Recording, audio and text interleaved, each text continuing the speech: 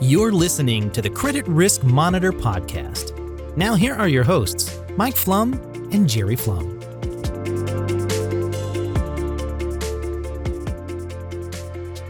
Thanks for listening. This is Mike Flum. I'm here with Jerry, my co-host and our CEO. Since our original podcast, obviously tensions have kind of flared in Eastern Europe with Russia's invasion of Ukraine and obviously the sanctioning of Putin and a lot of the oligarchs or anyone associated with that Putin list. Definitely thrown some extra disarray into financial markets.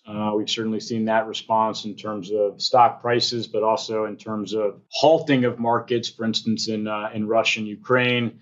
As well as some shares that are trading actually in other markets such as London. So we're really going to try and stay away from the political analyst perspective here because we're really much more so dealing with financial risk and kind of how this whole plays into the trade credit risk and supply chain risk related to B2B transactions. But we definitely see the closure of these Russian and Ukrainian stock markets as pretty big development in terms of risk signal. So, generally, whenever there's no equity markets for anybody to tap, it's certainly not a positive impact for credit risk. But from there, we'll kind of dive into some of these other topics as well as how this plays into the inflation environment and go from there. So as we've noted before, if you have any questions or you have any topics that Jerry and I can cover for future podcasts, we do invite you to email us at podcasts@creditriskmonitor.com and let us know any subject matters you'd like us to dive into. So with that,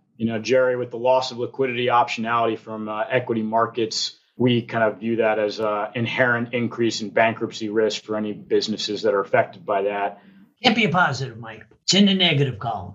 And the amount of debt out there is at world record levels, which in and of itself creates additional instability, financial instability. So on top of this huge debt, highest in recorded history in mankind, and on top of that, we now have a war where we have embargoes, which means that all trading between certain parties is illegal and can't be done, which means every single company in the world now has to see if they or any of their suppliers has any other supplier to them which needs goods from an embargoed country, in this case, Russia. And Russia is embargoing, and I can assure you that the Russians are not going to sit still for this. They are going to embargo countries that enforce the embargo, and that means contractual. Every single company in the world that has, on top of all this huge debt problems, now has to be concerned whether the contracts they already have in place are not going to be broached. And the defense will be force majeure, which says, I cannot complete this contract. I have agreed to send you 4,000 tons of steel on a monthly basis, but the guy who supplies me the steel or the coal to make the steel is now embargoed and I cannot deliver the steel. Or one of his suppliers has embargoed and he cannot make it. He can't make it and I can't make it. So everybody backs up. So if you're in the purchasing department of a company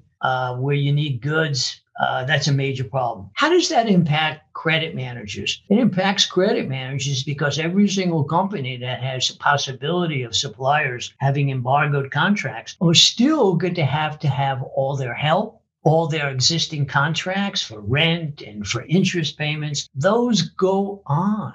But sales start to stop, and all of a sudden it becomes a working capital crisis and squeeze.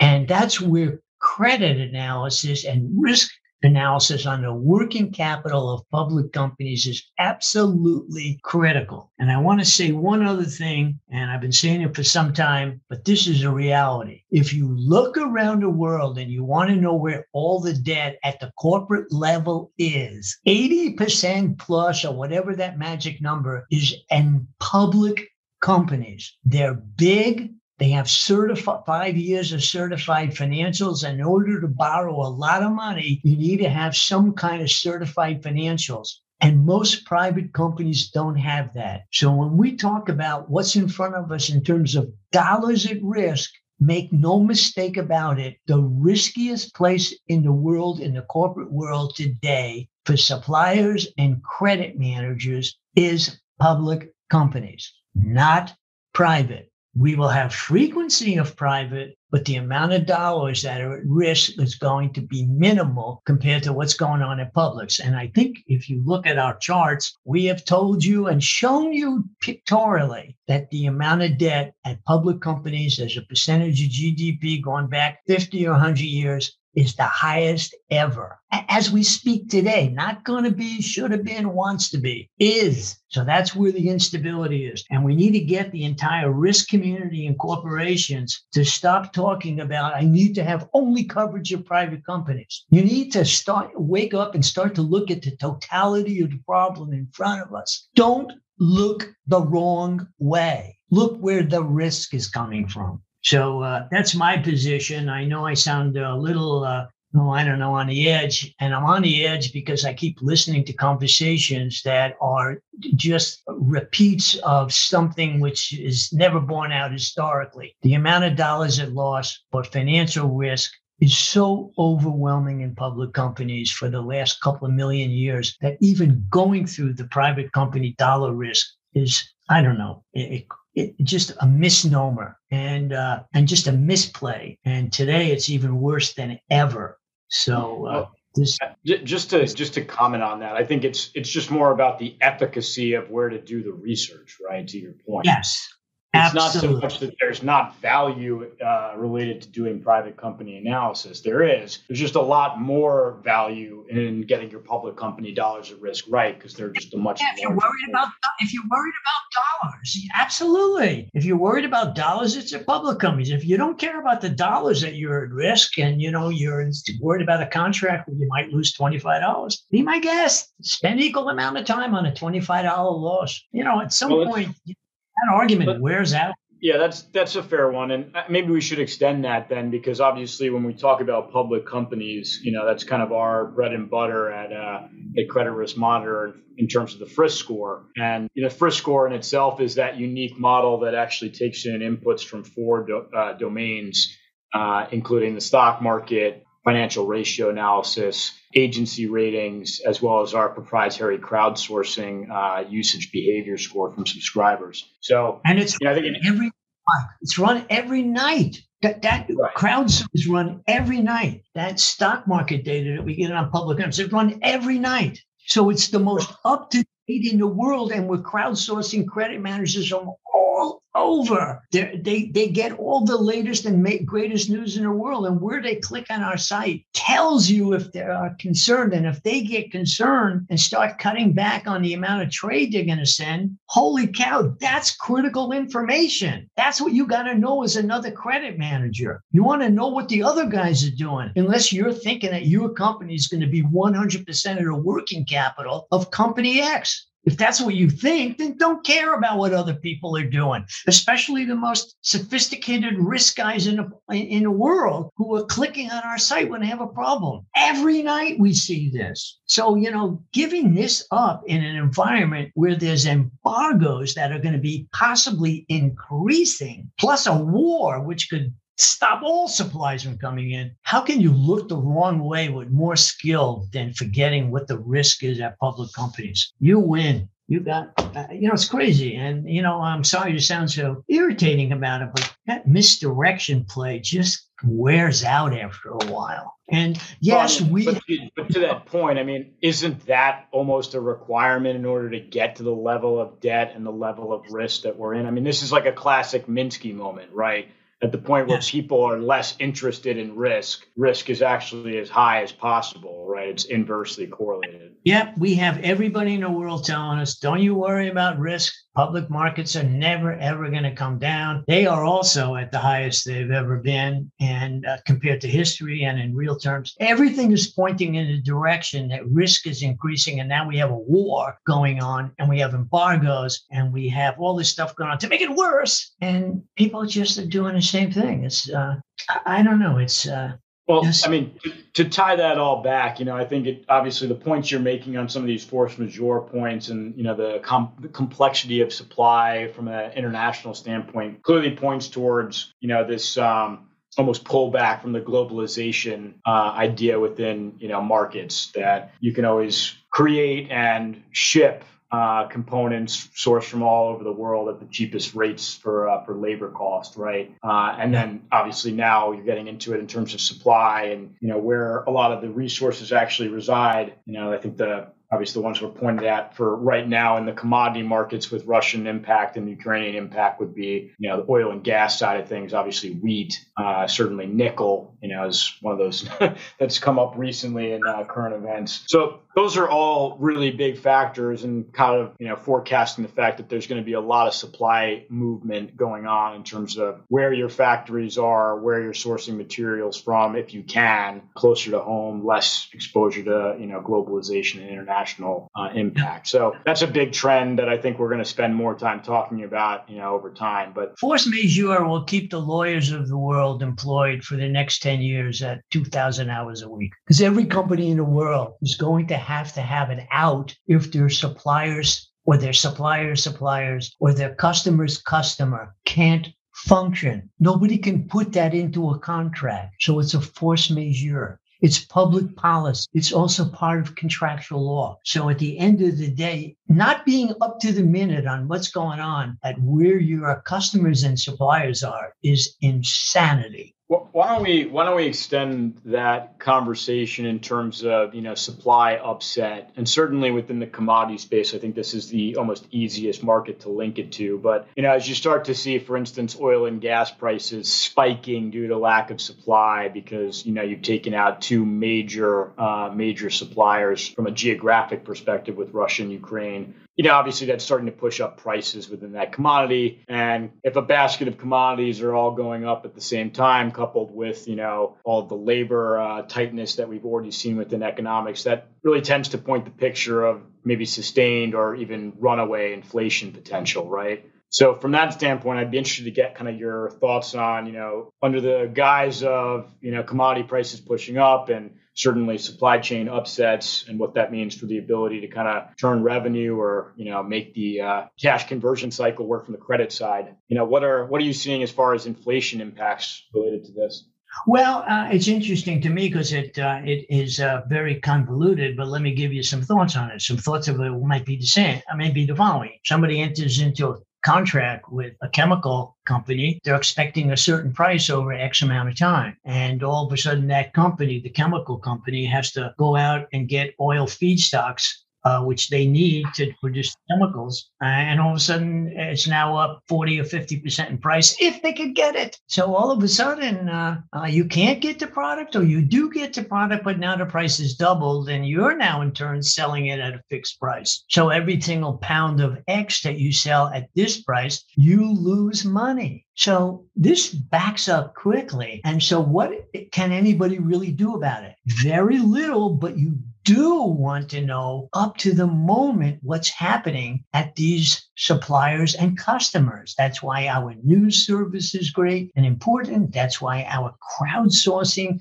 because these are the risk officers all over the world talking to people on the phone to get every single assessment. And where they click on our site tells you their concern. So again, I think that inflation or even inability to get the product is going to be havoc in the entire base of how we make and build products and services all over the world. And I think that, like I said, the thing that makes this one different than anything that's happened before is the size of the countries that we're embargoing. And Europe's, not just America's embargoing them, Europe's embargoing them. Parts of Asia are embargoing. And so everybody's going to start embargoing everybody else. What do you want the Russians to do? What do you think the Russians' possible response may be? Are they not going to change? After all, they represent 30% of all the oil or energy going into Europe. What's going to happen to that energy? Where's it going? You can't even put it on ships or tankers. So when I listen to this stuff and I see the extent of it, and then I see markets going up, holy cow, if I'm a risk officer, if I'm a purchase manager, man, I got to get real here. I need as much information as possible, as quickly as possible. I need to know what other people are doing so that I can respond to it.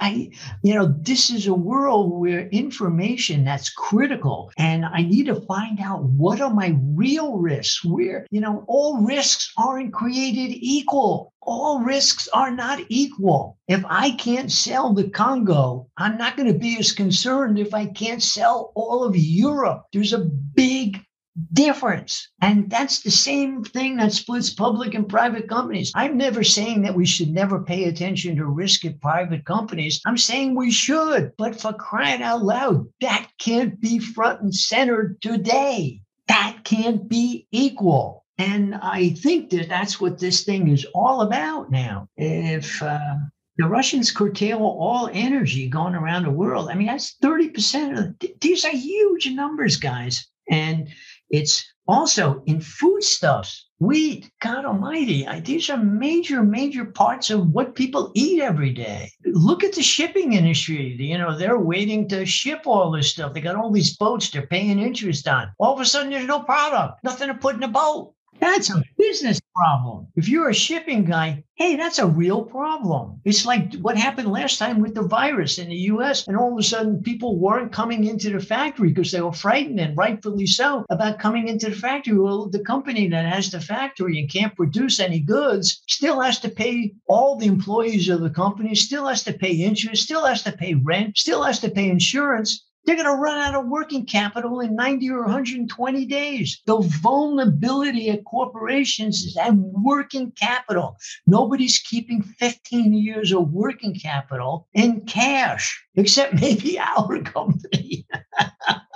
But at the end of the day, that's the weakest point in the weakest part of the economy. That's the one thing that we specialize on. That's what we've been doing for 21 years. Why don't we take a break from the, generalized philosophical musings about it and actually get down to something that might be, applicable or usable by the clientele or by anybody listening in terms of how do you deal with this?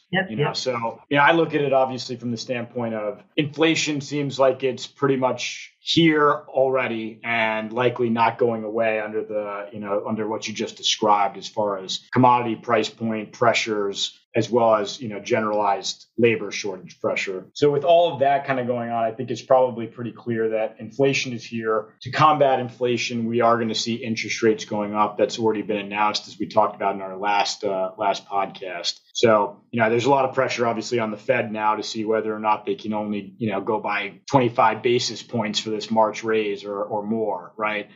So as that kind of builds here, obviously those businesses, and this is kind of the game plan that we say to customers in terms of trying to understand your exposure.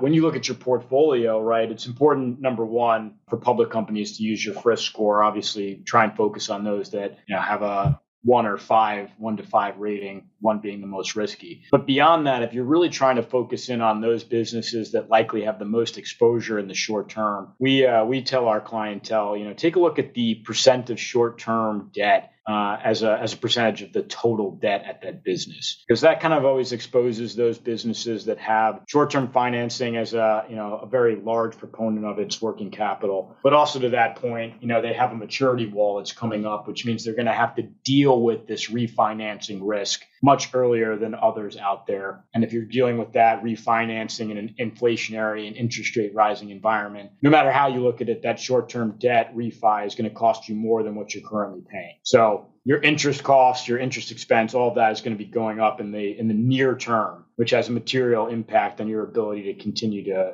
play ball. That's kind of how I would go about it is, start on a FRISK sort and then check for those businesses that have high short-term debt as a percentage of total debt. And honestly, if you're interested or you're a client and you want to understand what your portfolio looks like on that side, please reach out to your account manager. We can get you guys kind of a download of that information to kind of assess that, almost a quarterly health check in terms of inflation exposure. So that's something I think we're going to spend a little bit more on a webinar going forward in the year, talking about strategies on how to deal with, risk mounting in an inflationary environment. But that's just a first pass. Jerry, do you have any other kind of pointers you would put out for how to deal with inflation environments and risk exposure? I think the other thing to watch out for is if stock markets start to react negatively and they start to contract, the price of the stock market is going to go below the book value of public companies. And therefore, the ability of a public company to use the public equity marketplace to refinance their balance sheet will evaporate. So you really want to pay attention to prices of stocks compared to your suppliers and your customers. One of the wonderful things about the Frisk score is that we take that into consideration and run it every night. So we're doing all this stuff, but you got to look at it and you got to put every single company you have into our ability to assess whether we can cover it for you, because it doesn't cost you one nickel more, but we're willing to do that for free because you've paid for it. It's part of your service. And so I would make a really important step forward to get a trade file into our team so we can put together, we may be able to cover 50, 100, or 200 more companies for you for free with a 96% predictive score if it's Frisk, or 70 to 75% if it's Pace, for free. And we run them every night. You just not got to react to this stuff. And so I think there are many things that you can start to do individually, provided you prioritize yourself to the companies that are risky. And the amount of risky companies is now geometrically higher than it was 4 weeks or 8 weeks ago, thanks to Russia and the Ukraine. It was bad enough before that started. Now it's on a factor of 5 more. So that's my advice to everybody. Use the best weapons you have and use them. Not using them now is a crime. Well, I mean, it's hard to argue with that advice. Clearly, if equity prices drop below book value, that's clearly not going to be an avenue for financing, which... I mean, every single creditor now or lender is counting on some company that's losing money hand over fist, which about 30 or 40% of the public companies are. And so what happens, they got in the back of their brain when you talk to them and say, well, if things got really bad, the company will sell stock. The stock is selling at 2 times book, even though it has no profits. Well, if that's your game plan to survive an economic contraction and embargoes, wow, that's exactly the wrong strategy. Not that it's partially right. It's 100% wrong, because that is going to happen. Well, that dovetails, just right back to how we started this, which is, at the closing of Russian equity markets and Ukrainian equity markets, clearly that can't be beneficial in terms of risk, right? It's just another avenue of financing that's closed off.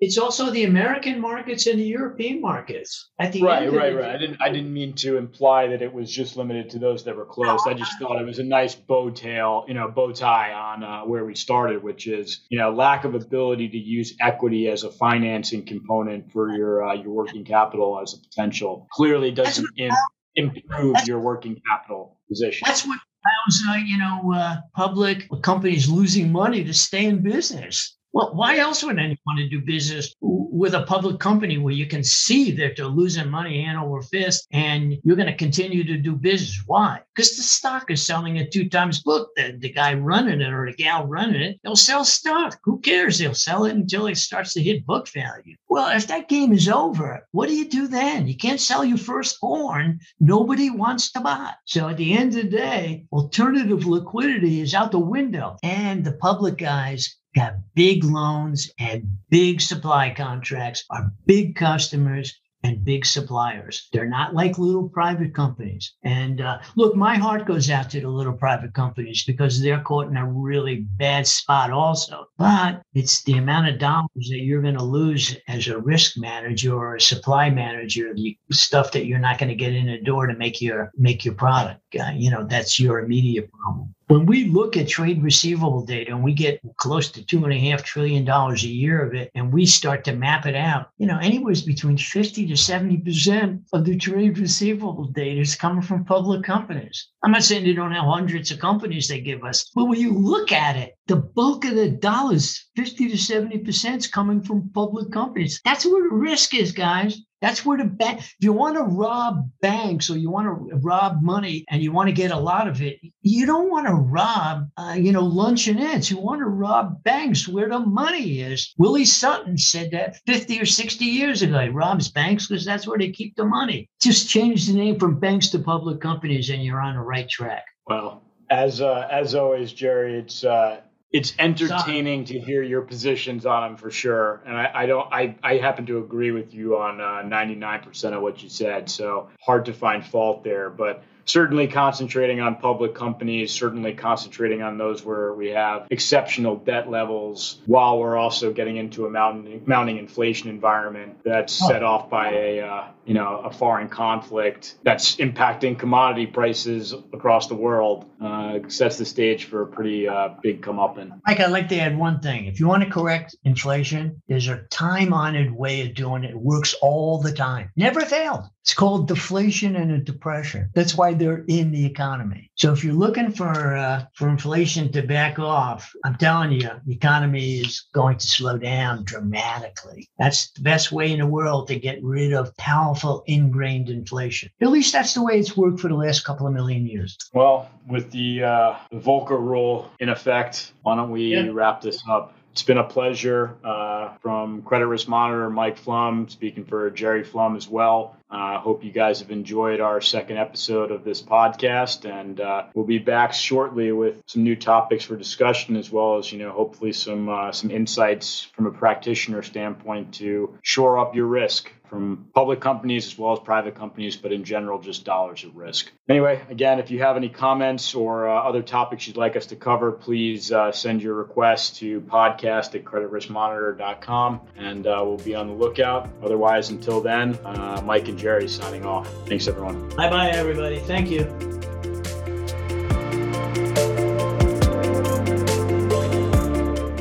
Thank you for listening to the Credit Risk Monitor podcast. Want to ask Mike and Jerry a question? Email podcast@creditriskmonitor.com. And for more information on how Credit Risk Monitor can protect your portfolio from financial risk, check out creditriskmonitor.com.